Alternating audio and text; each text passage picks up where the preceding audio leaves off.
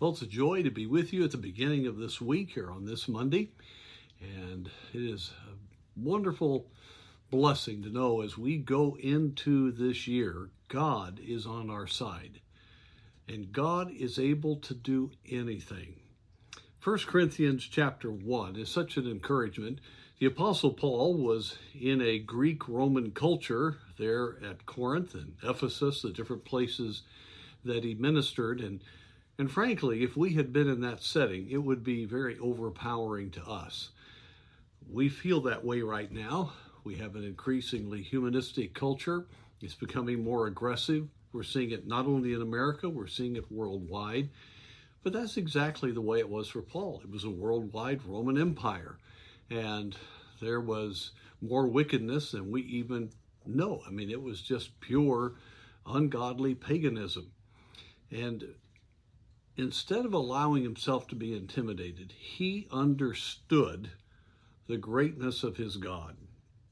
And in verse 25, we read of chapter 1, because the foolishness of God is wiser than men, and the weakness of God is stronger than men. Now, he's just using contrast here. There is no foolishness of God, but what we might even consider that is wiser than anything that man has ever come up with. And the weakness of God, which he has none, is stronger than our greatest strength. The point is, in contrast, God's wisdom and God's power is far greater than anything that is in our culture today. You look at some of the overpowering intellectuals that try to convince of really, anti-God, just really unbelievable type of philosophies. And as you see them influencing and persuading people, we need to realize that when God cuts through with his wisdom, he immediately melts that wisdom, quote unquote, of mankind into foolishness. And when man shakes his fist at God, there'll be times even now where God overcomes that. He works and puts one king up and puts another one down. But when he begins to show his power, the entire world will fall on their face before God. So it's important for us to keep things into proportion. Yes, the kingdom of Satan is very strong in our humanity. We look at that and it's big. But when we think of the fact we're indwelt by the Spirit of God and we're part of the spiritual kingdom of God, well, God is in heaven far above all principality, power, might, and dominion. He's won the victory. He has the authority. And we need to understand that God is not thrown by anything, and that we must look to him and to his word and understand what we have and not let ourselves be intimidated in any way. And I'm really stirred about that because I see churches capitulating to culture. I see colleges capitulating to culture, Christian organizations capitulating to culture because of the pressure that they feel. My friends, let's don't feel the pressure of culture. Let's sense the influence of God. Let's care to glorify him and please him more than anything else. And when we do, we'll see that God is indeed over all. I'm so thankful to have this opportunity. It's a real privilege to be with you here today on this Thursday. And today, I'd like to go back to the subject that we started the week with, and that is the fact that all of us are put into the ministry. There are some that have leadership gifts like myself. God chose to give me that. And there are other kinds of gifts, but they're all for the edifying of the church. They are all for the furthering of the ministry. We talked about that.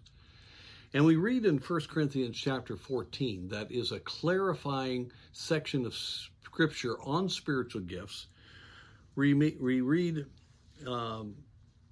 in verse 12, even so ye, forasmuch as ye are zealous of spirituality, spiritual gifts, seek that ye may excel to the edifying of the church. Spiritual gifts are not for self-edification. We find that with the charismatic movement and others that will speak of spiritual gifts denoting or showing that you are having some special blessing.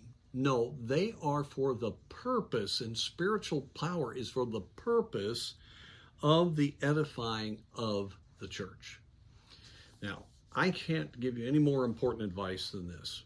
If you want to stay encouraged, stay plugged into your local church and be zealous in seeing God use you mightily.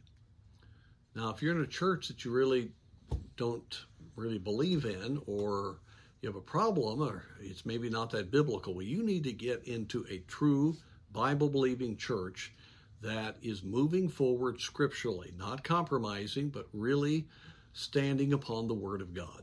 No church is perfect. All leaders have their failings. But if you sense the presence of God and God's called you to that church, God wants you, through your spiritual gifting, to make a very major difference in the church. If our country has any hope at all, it's going to be churches on fire for God. Churches can change communities. You go back to the great revival, Sandy Creek revival, Jubal Stearns at the beginning of the 1800s, late 1700s, and the entire South in the next few decades was totally transformed.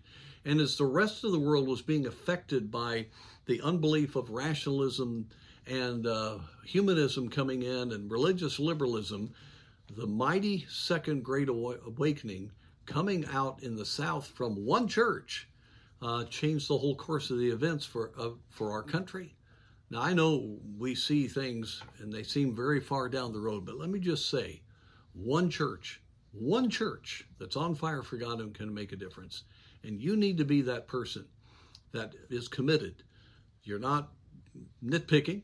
No church is going to be perfect. But when that church has a heart for God, you give of yourself, and I'm telling you, you get involved in seeing God work in your local church, you'll stay encouraged.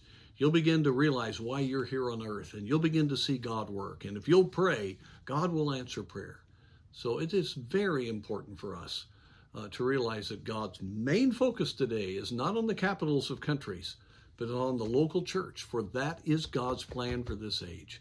Oh, may God enable us to give of ourselves zealously to the work of God.